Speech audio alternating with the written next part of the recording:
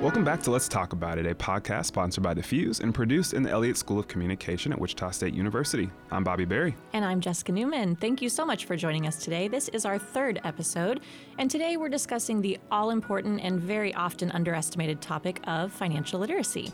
So joining us today is Shilu Surinder, Director of Financial Aid here at Wichita State University. Thanks for coming, Shilu. And then we also have Alexis Scott, who is the Financial Aid Advisor and Outreach Coordinator here on campus. So thank you as well, Alexis. Absolutely. So Shilu, let's start with you. Would you mind just explaining your role as the Director of Financial Aid and maybe tell us a little bit about why you chose this specific career path? Sure. So my role at the university as Director of Financial Aid and Scholarships really is oversight and management of the financial aid process. And that's really the distribution, the awarding of financial aid to all of our students. But beyond that, it's also entails a lot of compliance related issues, because when you're awarding federal financial aid, as you can imagine, the federal government has a lot of rules attached to that. So that's the part that's about federal financial aid. I also manage an office of 21 people, 21 fabulous financial aid administrators who really handle the day-to-day work. So while I have oversight, it's a team of folks that do this good work. So you're saying you're not busy really at all? Not at all. Yeah, that's what I thought. And why did you choose to follow this? So I don't know that I chose it. It kind of chose me. Happens often here. Yes, yeah. So my undergrad really was in international business and business administration, and I was working for a corporation doing finance and accounting related work, and I thought that I was going to go into international business, and that's where my path would take me. But as often is the case, you change careers, and for me that happened kind of I guess just by the nature of the work that I was doing. The company left Wichita and I chose not to move, and I wanted to stay here in Wichita. So then that kind of led me down another path. I thought, let me do some self-reflection on if this is what I really wanted to do, because when you're working in finance, it's a lot of individual one-on-one work, and I wanted to really work with others. And so when I started at Wichita State in the Office of Financial Aid, I was a loan counselor. And so that got me to start working with students. And I really discovered my passion. And that's one-on-one interaction with students. And then as I realized the work that we're doing, it's about what I had personally, because my parents really pushed me to education and the value of education. And I saw that many of our students don't have that support, and I loved being there to provide that access and support. So as I did scholarships and continue to work with students, I knew this was what I was meant to do. Well, that sounds really interesting to me, and I didn't know that about you, Sheila. So thank you for that. That was really important and fascinating for me specifically. But Alexis, I know you've been on this campus for a few years now, at least, but from a different perspective. And so, what I think is interesting is your student perspective, and now you being an individual who also works in the Office of Financial Aid. What drew you to that role specifically that you have in financial aid? Well, what drew me was the next step. So I started off in admissions and I was a recruiter, and it was easy to sell my story. You know, I could get people to come to Wichita State. That was the easy part. The hard part was once they came to Wichita State, then what? You know, when we started talking about numbers, when we started talking about, you know, what does tuition look like, what does scholarships look like, I realized, well, I need to assist there. And so that's what drew me to one, expanding my horizon. You know, I have a passion for higher education, and there's so many different facets of it. And so when I realized recruiting the students was one step, but that next step is how do you retain them? And a lot of times finances is one of the reasons why we don't retain students. You know, they simply can't afford it. So I became an advisor, and then the outreach coordinator piece came with it just because I love outreach. I get to work with counselors, other departments across campus, you know, and provide additional resources for our students. With that being said, your engagement with students, what are some of those questions, those financial questions that the students probably ask you most frequently? What are you hearing from them? So one of the most frequent questions that I get is, where do I start? And as cliche or as broad as that may sound, a lot of students don't know where to start. You know, we have a lot of additional resources online, and that's where I take them. I literally, whether it's on my phone, if they catch me in passing, or if it's actually sitting down with them and turning my computer and saying, okay, we're gonna walk this through step by step. I want you to even utilize my mouse, and I want you to be able to click so that you can kind of get some memory on where to access these resources. Online, we have literally hundreds of scholarships waiting for students to apply to them, and oftentimes they don't. And so that's one of the main questions: where do I start?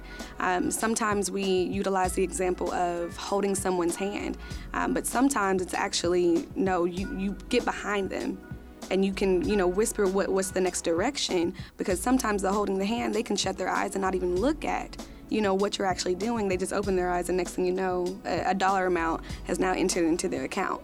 But when you're not there, when the advisor needs a break or you advance, in your career, they're still left and stuck with that question. So that's one of the main ones. I would say another question that I get often is, I don't know what to ask. And that's really a statement. And so as an advisor, you have to kind of go beyond that a little bit. That's the portion of advising. So you advise them to say, okay, I realize that, you don't know where to go from here, or you're saying, well, I think this is it, this is all. But as the advisor, you have to open up that can of worms, per se. And I know people oftentimes don't want to do that, but I'm one of those type of advisors. We're going to open up the can of worms together. And so instead of saying, is this all, I think I got it, I always encourage my students to ask, what's next? Okay, after this application has been submitted, what does follow-up, look like? How do I reach out to them? So those would be kind of my top two that I would share with you, that I pretty much see, across the board, no matter if it's returning adult students, incoming freshmen. I know I even had that same question, literally from start all the way to finish. Those are some of the questions I see. Absolutely, and that's why I was really happy when you took that role, because I think someone who's been a student on this campus and then goes into a role of being able to help and assist students, they have an understanding of what that felt like when they were on the other side of that table, and I think they bring a unique perspective to that role. So I'm really excited and happy that you're where you are right now.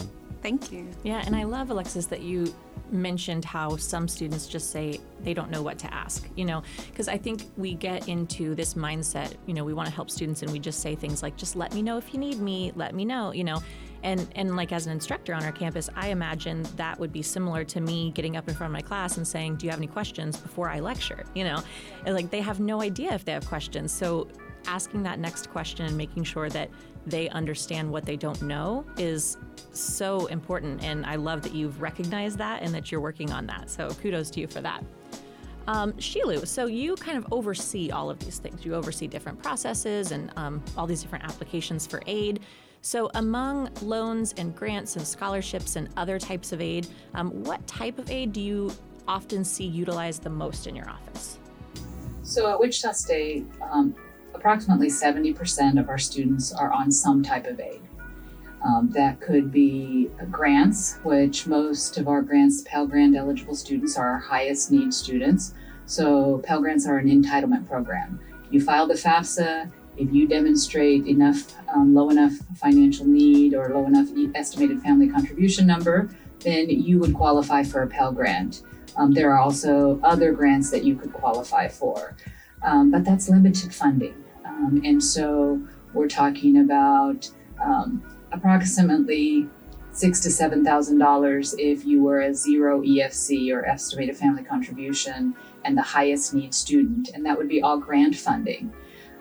We know that a typical resident student has about $22,000 in cost of attendance. And cost of attendance is tuition and fees, it's room and board, it's books, it's miscellaneous expenses, it's personal expenses. Students still have to buy shampoo and deodorant, all those things. So we factor that in because we want to get the student the most aid that they are possibly eligible for. Well, beyond grants, then they could be eligible if they're a high need student for work study. So that's where they could have a campus job, work on campus, and the department pays 75%. The department pays 25%. the federal allocation is 75%. So that's a win for the student as well as for the offices on campus. And so that's a way that, again, this is gift resources or work resources where a student doesn't have to pay it back. Then, of course, the biggest number is the student loans. Because all students typically can qualify for a loan. Some of it's need-based, some of it's non-need-based. So any student could qualify for a non-need-based loan. So for that fact alone, the majority of students will qualify for some loan funds. And then the high need students will qualify for the grant funds and work study. So the final part of that is scholarships, of course. And we have a lot of our students who qualify for a variety of scholarships, both internal to the university and external scholarships. For example, last year alone, our students brought in nearly over $2 million of external scholarships. And coming forward this year, we will have additional opportunities for students to apply for even more external scholarships, as well as institutional scholarships. We disperse over $105 million annually in all of these programs. So that's why 70% of our students are on some type of aid. That's excellent. There's a lot of numbers there. So, the 2 million was external scholarships, the 105 million was total aid. Do you have a number on how many merit-based scholarships we award institutionally speaking each year? So a combination of merit-based and need-based, we award about $19 million annually in aid. And that's a credit to our administration and also our foundation, the WSU Foundation, who really have been going out and seeking additional need-based scholarships. So our programs for a while, we started out with merit-based, but our focus now is really on affordability and trying to meet the gap of tuition and fees for our students. And so that is need-based aid that we are growing in all areas. And so that our students who have that financial need, even though they have grant funds that they're getting, there's also a gap between the grant funds and the tuition and fees costs. So being that those are our highest need students, we want to make up that difference with some type of need-based scholarship. I would encourage all students to file the FAFSA, because even if students don't think that they have eligibility to get anything more than loans, it's filing the FAFSA, and if we can see that there's some financial need there, then we can also consider them for need-based scholarships. Okay, that's something people usually just don't know. Wow. Yeah, that's something that I didn't even really know. So keeping in line with that, Sheelu, in each of our podcasts, we have addressed COVID in some aspect. And so on our campus specifically, how have you seen COVID impact the way in which students engage with your office? Have you seen that change yet? Well, early on, when we went to online learning in the spring, we were offered or awarded CARES Act funding. So with that CARES Act funding, then we were able to do some emergency grants to students. And so that was our initial interaction related to COVID, because students started applying to us, letting us know that they were experiencing job loss, especially students who were working on campus. They obviously, when they went online, then they no longer had a job that they could go, or students that were working in different areas, non-work study related, but different on-campus jobs. They suddenly didn't have money for rent or food. And so we worked to try to get those students some immediate emergency aid. Our foundation also raised funds for that we were able to award, because the CARES Act funding was restricted to domestic students. And so we then turned around and were able to use the foundation Chakras Up funding for our students who were international students or our online students. So that was a tremendous help to us in terms of the students that were reaching out. The other thing that we were able to do is that we have a process called professional judgment. And that's where when you file the FAFSA, it's on past income information from your previous year's tax return. So when COVID hit and you had this job loss situation or immediate needs, then students could come in and either physically, or we also opened up and had Zoom appointments, that students could contact our office and share what their needs are, what they were experiencing, and we could either offer emergency funding or that professional judgment process to reevaluate their FAFSA information to see if they could have either additional grant aid or be eligible for additional grant aid, or maybe some additional loan funds. Wow. That's to me, that's a huge testament to your office. And we talk about being an institution that's able to adapt. And I think adapting that quickly and that efficiently to really make sure that we're serving the needs of our students, definitely kudos to you guys and your team over there for sure. And definitely kudos to our teams, because we've been talking a long time about paperless access, where students can reach out to us and communicate with us. That's been difficult to do when you're inundated with all the work that already happens, but all of a sudden we were forced to. And my team really just flexible and adaptable to the situation. They were able to pivot, change to an online format for Zoom appointments. And really the traffic in the office has not been that much. The traffic has been through Zoom and phone calls, where now people have really quick access to our office. So setting up an appointment with an advisor and having communication about what's going on in their life, that's important, because we won't know until you tell us. Right. And so once you tell us, then we can figure out together what some options are. And not that it's always an option, our office obviously has limited funds, so it's not always going to be that we can offer additional grant aid or additional scholarships, but we will try to fill the gap where we can, and then we connect our students with other resources. We partner with Office of Diversity and Inclusion, or we partner with Student Affairs and the care team, and there's other resources on campus or off campus that we can refer students to. So until we know that they're struggling, and in our case it's financial struggles, we're not able to help them. So that's where students have to connect with our office to let us know, and then we will help them figure it out. And that's something I'd love to talk a little bit more about, is that, you said that you don't know until they tell you, and that you want to hear about their life and these sorts of things. And we all know that finances are not easy to talk about. It can be embarrassing, it can be stressful, it can be, any of these things.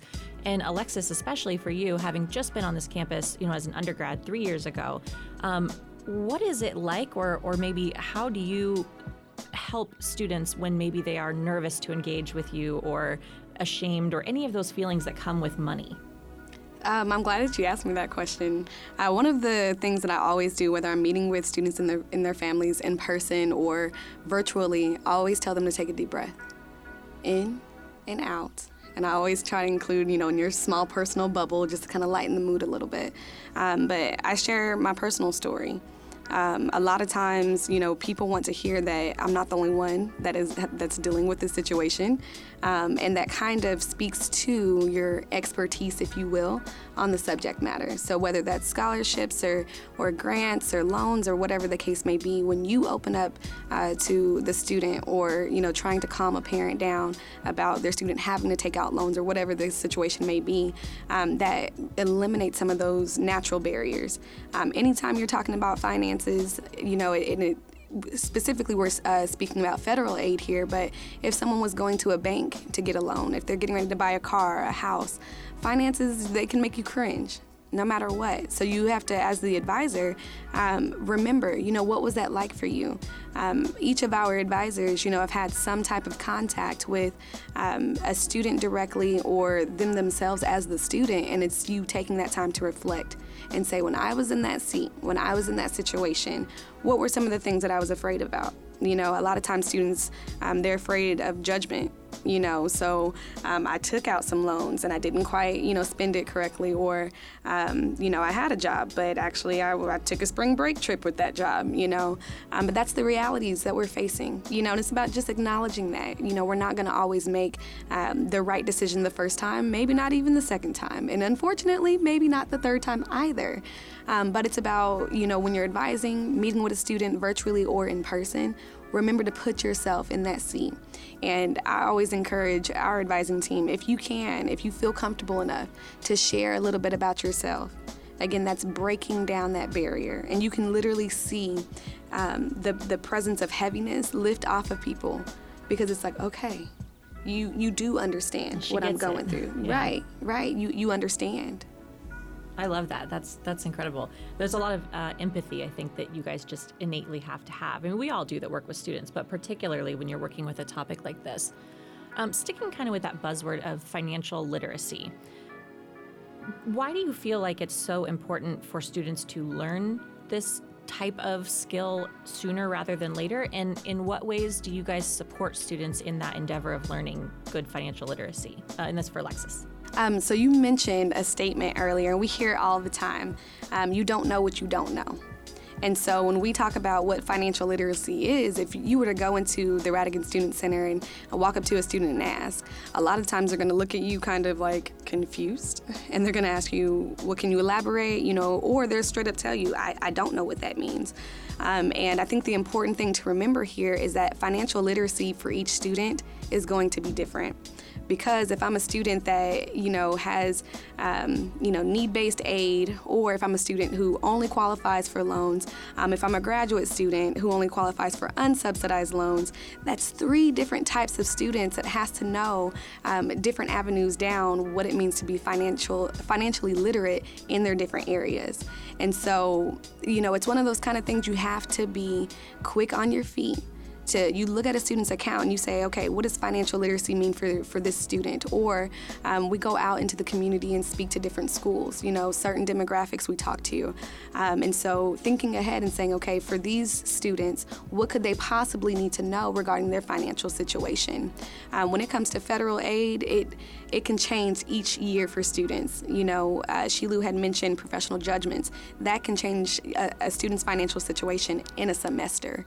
And so understanding where is that student at, what are the different avenues that they need to be considering, and then essentially guiding them into that information there.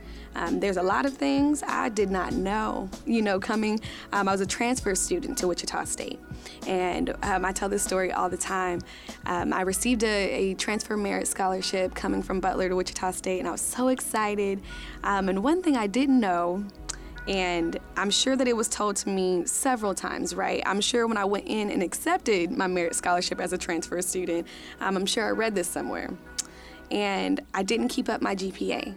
And therefore, the next semester, that aid wasn't there. And I was frustrated. I was like, okay, what's going on here? And I sat down with a financial aid advisor, and she made it very plain and clear to me, you know, here's what happened. This was the portion of the deal, you know, that you didn't keep up, and that was about keeping your grades up. And at the time, you know, life happened. I had a grandmother that I was close to that passed away. I was a student athlete taking 18 to 21 credit hours. Please do not do that if you're a student listening, unless you have some tools and resources, of course. But there was a lot that was going on. And so, you know, as students, we have to take on that responsibility of that. Although at that time I did not know, but now I'm aware of this. And so there's a responsibility that comes with when you know better, you do better. But as the advisor, you know, sometimes because we have that empathy, you know, sometimes we can get a little soft-hearted and we're like, okay, you know, maybe they really didn't know. And with my students, I tell them, you know, when you leave out of my office today, I tell them all the time, I'm going to make a note on your account. That's gonna serve as a notice that you left out of here with the information that you need in order to be successful. And I make sure to get a head nod, a blink or two, or a thumbs up or something that says, okay, I understand. And if they kind of leave or they're getting ready to leave with a confused look, I say, no, come on back. Let's sit back down. I have time. And let's go over this again until it makes sense. So one of the things that I have noticed, and just talking about that emotional connection and that attachment to the conversation at hand, of that of financial literacy, Sheila, I'm going to address this last question to you. So when you think about the stress that financial worry adds to a college experience, in what ways has Wichita State tried their best to decrease some of that financial stress on our students here? So I feel like we have started that process in terms of decreasing it, and it's about education, helping students understand that our office is there to help. So we try to communicate that. We're out there sharing information. For example, today is October 1. It is the release of the new FAFSA for the 21-22 academic year. So students who are interested in getting the access to the most financial aid that they are eligible for, October is the month to file the FAFSA. Now, people get stressed about that because, oh my gosh, I don't understand. It's a lot of information. I tell my staff to put themselves in the shoes of the students. Think of when you have to file your taxes. It's kind of, you get apprehensive. Oh, those documents I have to pull together. This is what I have to do. So relate that back to the student filing the FAFSA, especially our first generation students who are first time students. They may not know what to do. So to really communicate with them, to help ease that stress in terms of that communication and helping them understand that it's a process and it takes steps and that we are here to help them through those steps. We've also really partnered with other offices on campus.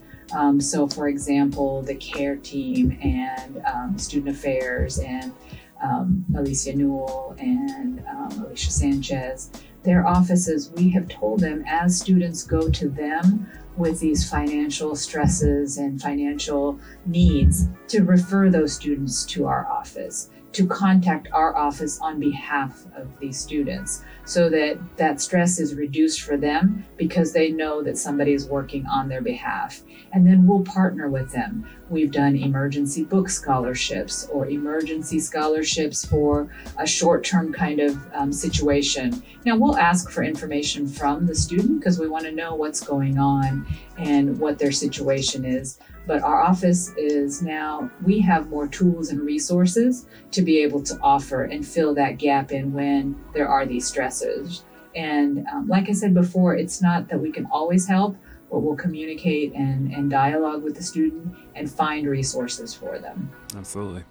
That's wonderful. You guys have given us so much information. You know, some of it I knew, from as someone who started in admissions as well, but some of it I didn't know. And thinking about the fact that, Bobby and I both worked on this campus for a while, and you told us some things we didn't know. So if we think about the students in that regard of, man, they're in over their heads. So it's awesome that we have people like you to meet them where they are. So I just want to thank you guys for coming on the show. I think it's been really valuable, and just thank you so much. We appreciate you.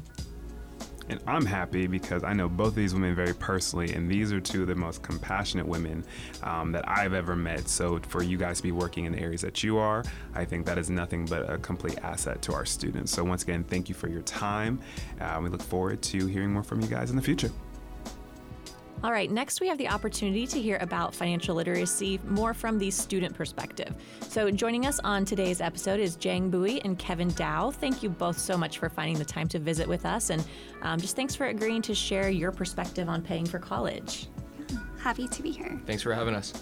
So once again, thank you guys for your willingness to answer these questions and have a conversation about financial literacy with us today. So for Jang, you're pursuing your master's in educational psychology, specifically in the area of higher education student affairs, correct? Yes. But you're also the financial wellness graduate assistant, right? Yeah. So a lot of titles there. And with your role as a financial wellness graduate assistant, what does that job actually entail? Yeah, my role as the financial wellness graduate assistant really means that I am creating and implementing, developing programs for students. And so that entails outreach to students and really looking into the research behind things and then understanding what students need. So in our office, we say financial education for students by students. And so we know best what students need. And so in my role and other things that I do, I plan and execute different events and workshops. I also meet one-on-one with students, and I also supervise 2 amazing peer financial coaches. Wow.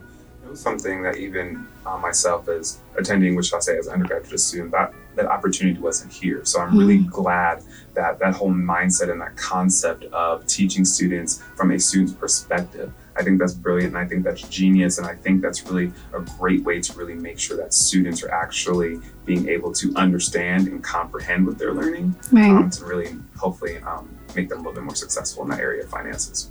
Yeah, and I love that wellness is in your title. You know, Bobby and I were talking about when we did our episode on wellness for the podcast, you know, talked about including financial wellness, but they're like, well, finances are so big, let's put it in its own category. But it really is a sense of wellness. So I think that's really cool that they put that in to your title. So, you know, there's a lot of resources that come from what you do. Are there any specific services or resources that have that you've seen be the most utilized by students?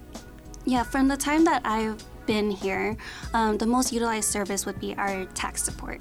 And so we don't do the taxes for the students, but we help guide them through the process to do their taxes, all for free. So for our international students, we use a system called Glacier, which is a software paid from the international office.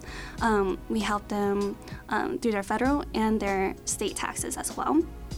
For our resident students, we use a software through United Way because that's where we're trained. And although it's free for our services, the software may charge depending on what they're filing. But I found that it's really useful, especially during this whole pandemic as well with the, the IRS extending it to July. We had so many students and we had to work with them on Zoom to get it done.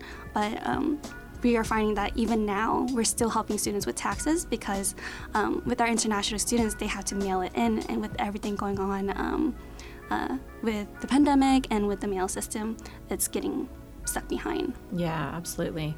And from all these experiences that you've had, do you feel like it's made you more financially attuned, so to speak, by doing this work? Definitely. Prior to my role, I knew about financial literacy, but I didn't really reflect on it as much as I do now. So I grew up in a first-generation low-income family, and so I was never taught about finances except for don't spend money, shop in sales. And so my parents, they don't know English, and so majority of their life they spend using cash. And so growing up, I had to learn the hard way about finances.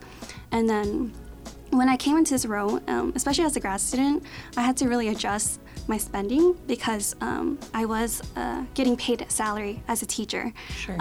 And then I had to readjust my spending, and then I feel like I'm handling it a lot better now because I'm constantly reflecting everything I'm telling the students. I'm like, okay, I should do that too, and then I'm constantly learning new things about financial literacy as I grow up because it's a lifelong skill.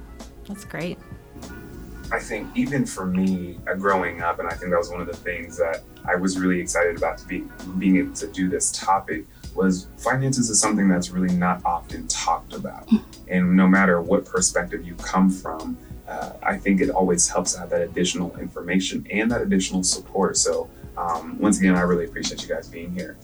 So with Kevin, hello, by the way. Hey. I'm really excited that you're here because I was actually on the committee when we chose you to come. I know, he was in the room interviewing me. Yes. So it's really good to see you. So you are now a junior, accounting major. But once again, you're also one of the recipients of the Harry Gore Memorial Scholarship, which makes you a Gore Scholar. So congratulations once again on that accomplishment. Thank you. So what does the title of a Gore Scholar mean to you? Well, honestly, it means a lot. Let's see, after winning the Gore Scholarship, I was honestly just so shocked. But the next year after I won it, when we were all in the same room with the other Gore Scholars and the past Gore Scholars and alumni, that's where it really came out.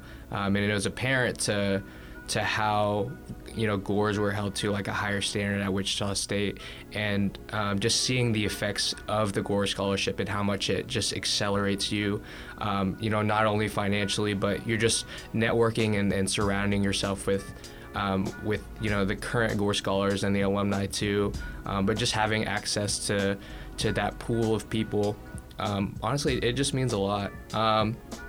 But with the Gore Scholarship, it's just entirely different from other scholarships too.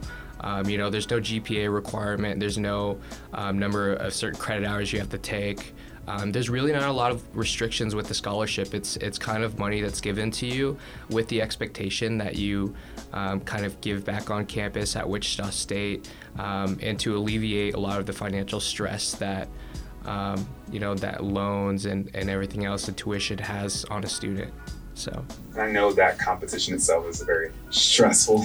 Oh yeah, very stressful competition. So definitely much respect and much gratitude for me being on the other end as a person who's on the selection committee, to be able to see some of you guys speak so passionately about how you want to give back to the campus and some of the things that you guys aspire to. It was very inspiring to me as a professional to be able to hear some of your stories. So once again, thank you for that. Thank you. And while I did not sit on the committee like he did, I do remember I got to take your headshot. I don't know if you remember that. I do remember that. It was my last year of getting to take headshots. I did that for about 5 or 6 years in admissions. So, and again, when I watched that competition, I'm like, I'm in my 30s and I'd be terrified to do this. So you guys are amazing. And just so everyone knows, there were 400 plus students in your round or that year of the Gore Scholarship. 627. Oh, really? The amount? Yeah, I'm pretty sure that year. Wow. Well, our producer Andrew wrote 400 plus, so he's fired. It was 600 plus. Just kidding. It just grows every single year. Like I remember, this will age me, but back when it was, I didn't do it, but back when it was that time, I was a transfer student, so I wasn't eligible. We had 200, and it just keeps growing. Yeah. Wow. Every single That's year. crazy. So that's been a couple years ago now. So you've had a couple years to kind of soak in the achievement and sort of get used to Wichita State. So now, how would you say that you've been affected by the Gore Scholarship? And more than that even, how do you think it's going to impact you long term after college? I think to answer that question, I would kind of have to go back to my background and upbringing growing up. I grew up in a low-income family myself too. Both my parents were immigrants, and kind of similar to Chang, I wasn't taught a lot of financial literacy growing up as well. So my freshman year, upon receiving the scholarship, I'm like, wow, this is a lot of money, right? That first year I went out and blew it all. I spent it on tuition, everything like that.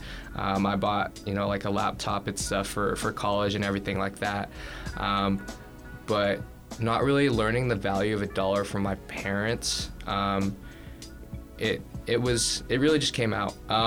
But over time with the scholarship, it's really accelerated me a lot. I've learned a lot about financial literacy, how to budget that money, how to properly invest and do my finances as well.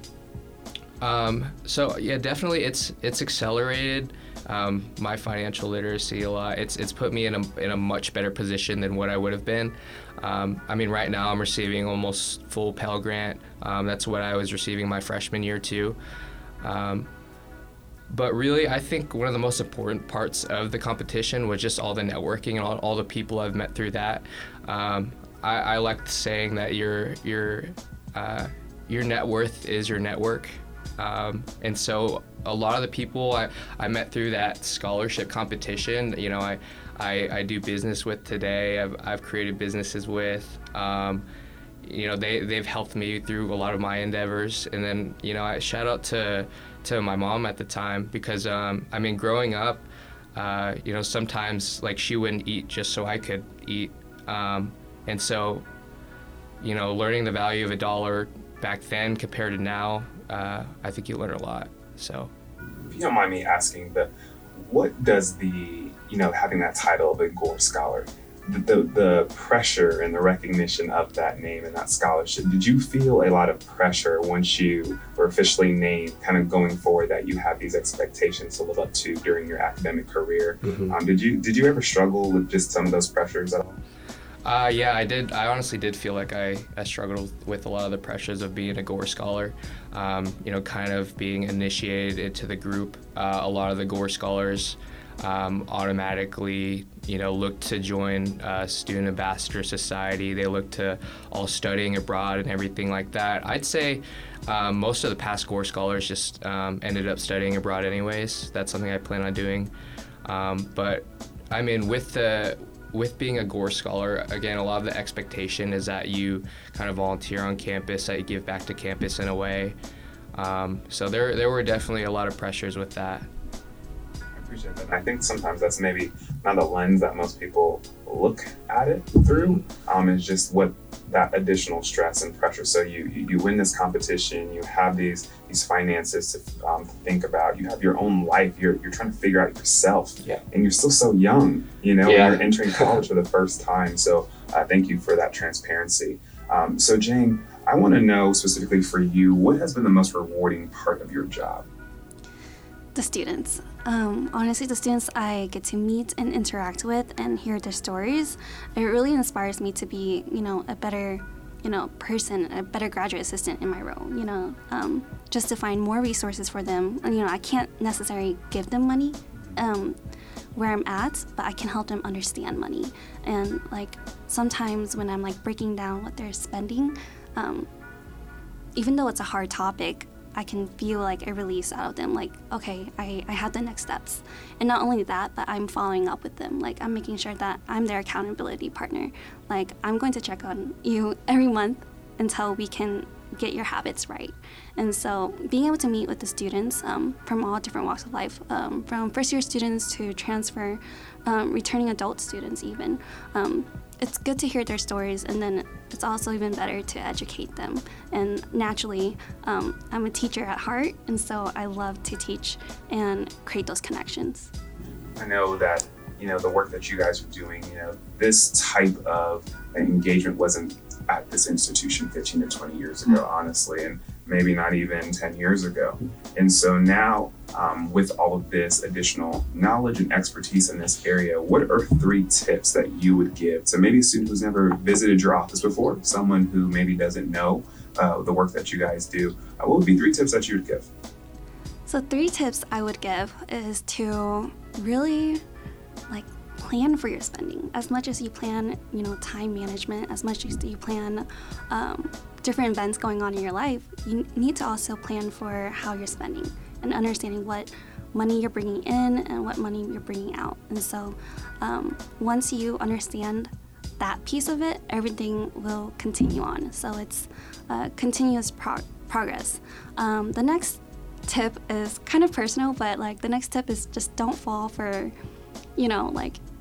when you're at the cash register and they're trying to get you to open up a credit card.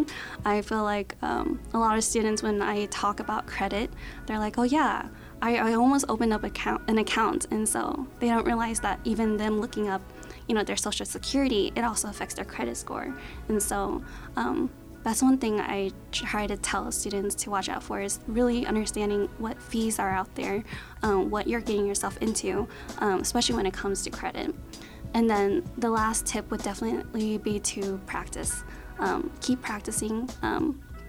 It's a skill, it's a lifelong skill, but practice with grace. It's okay to have some slip-ups here and there, but give yourself that room to grow and to reflect. I'm curious because what made you even choose? You already know where I'm going with this. What made you choose for this to be a role that you chose to apply for? What about this role connected with you to that extent? Because you speak very passionately about it. You speak very intentionally about it as well. So I'm just curious, where does that come from? Yeah, I remember back to graduate weekend when we were all interviewing for different offices and different graduate assistantships. I really connected with not only the Office for Student Money Management, but the office it's under with the Office of Student Success. And so I believe with the Office for Student Money Management, it ties into our whole experience being students. I felt like I didn't receive that much, education as an undergrad, and I want to make sure that I continue that support for students so that after they graduate, they're not stuck and they're not wow, I didn't learn anything in school. And so I want to be able to offer that for them. That's amazing. That's so great. Bobby's absolutely right. You speak very intentionally. And I'm sitting over here looking at my Starbucks cup and I'm like, okay, I need to go see Jang and she needs to keep me accountable for my spending. And, because really this information is stuff that like I wish I knew, when I was 18 or younger than that even. And we talked about this in our financial literacy our first generation is where we talked about it with Kay about just wishing this stuff was taught in high school. You know what I mean? These kind of like life skills sort of thing. So I think that's great what you're doing. It's very, very cool. Kevin, on the topic of kind of advice and tips, what type of advice would maybe you give to younger students, specifically when it comes to applying for financial aid, whether that's scholarships or grants or anything like that, just handling that process? The top tip I would definitely have is seek help. That's definitely my number one tip. I feel like without the assistance of some key people at Wichita State, I wouldn't be here today speaking with you guys. I wouldn't have any of the scholarships or any of the grants I would have today without, assistance with FAFSA. In my family, there really wasn't any urgency to fill out the FAFSA or anything, especially in high school. But when all the financial advisors came around from Wichita State, and I asked them a lot of questions about the process and everything, they were just there to help me. One person that really stuck out to me was Ricky Ellison. Shout out to her. I think I remember sitting there in high school filling out the DSI application with her and admissions application and everything like that. But as Jang mentioned, financial literacy is a lifelong skill. It's something you need to constantly practice and improve on. It's not something that's taught in school. Although I did take a financial literacy class in high school, I'm going to be honest, I don't think I learned a lot from the class. It's something that's either taught the easy way or the hard way, and you retain the information, either learning it one of those two ways. And so a lot of that does come down to self-practice, but a lot of that at the same time can be taught with seeking help and talking to the necessary people. I think that's key, the seeking help and the conversations, and I think that was the whole intention even behind our mindset for this podcast, is having those conversations, because even Jessica and I being, working professionals and adults, there's still things that I think we have learned from every person that we have talked to thus far. Yeah, for sure. And so, I'm excited that our students and our campus community get to hear, from you guys directly how these things are impacting your life. And so once again, I just want to say thank you guys so much for a great conversation. Kevin, it was great to see you again. Jane, it was definitely nice getting to know you, and I've heard great things about you, so I definitely see those 100%. She lives up to the hype. Absolutely. So once again, thank you guys for being a part of our financial literacy episode today. And we just want to say thank you. And then, Jang, do you have a website? So for students who maybe want to have some additional information on your area and what you do, what's a great way for us to be able to connect them to you? Yeah, so if you look up like Office for Student Money Management, I believe it's OSMM, so we also say awesome because talking about money is awesome. Nice. So just looking that up at wichita.edu. All right, thank you so much. Excellent. Well, yes, I will reiterate, thank you again. Bobby and I, when we got started with this, at least for me, I think I underestimated how much I was going to learn from people. I was like, we need to share this with the students. We need to educate people. And here I'm like, this is amazing. Like, we're learning so much. So we've gotten to talk to just some really amazing individuals, on this show and then so far this season. So we just want to thank you. And finally, we'd also love to hear from those of you who are listening. So whether you're keeping up with Let's Talk About It on Spotify or Anchor, Facebook, YouTube, or Twitter, we'd love to hear your feedback on the show. If there are additional topics that we haven't covered that you would like to hear about, maybe you have a special person that who you think would be great on the show, just let us know what's on your mind, and be sure to join us next time on Let's Talk About It.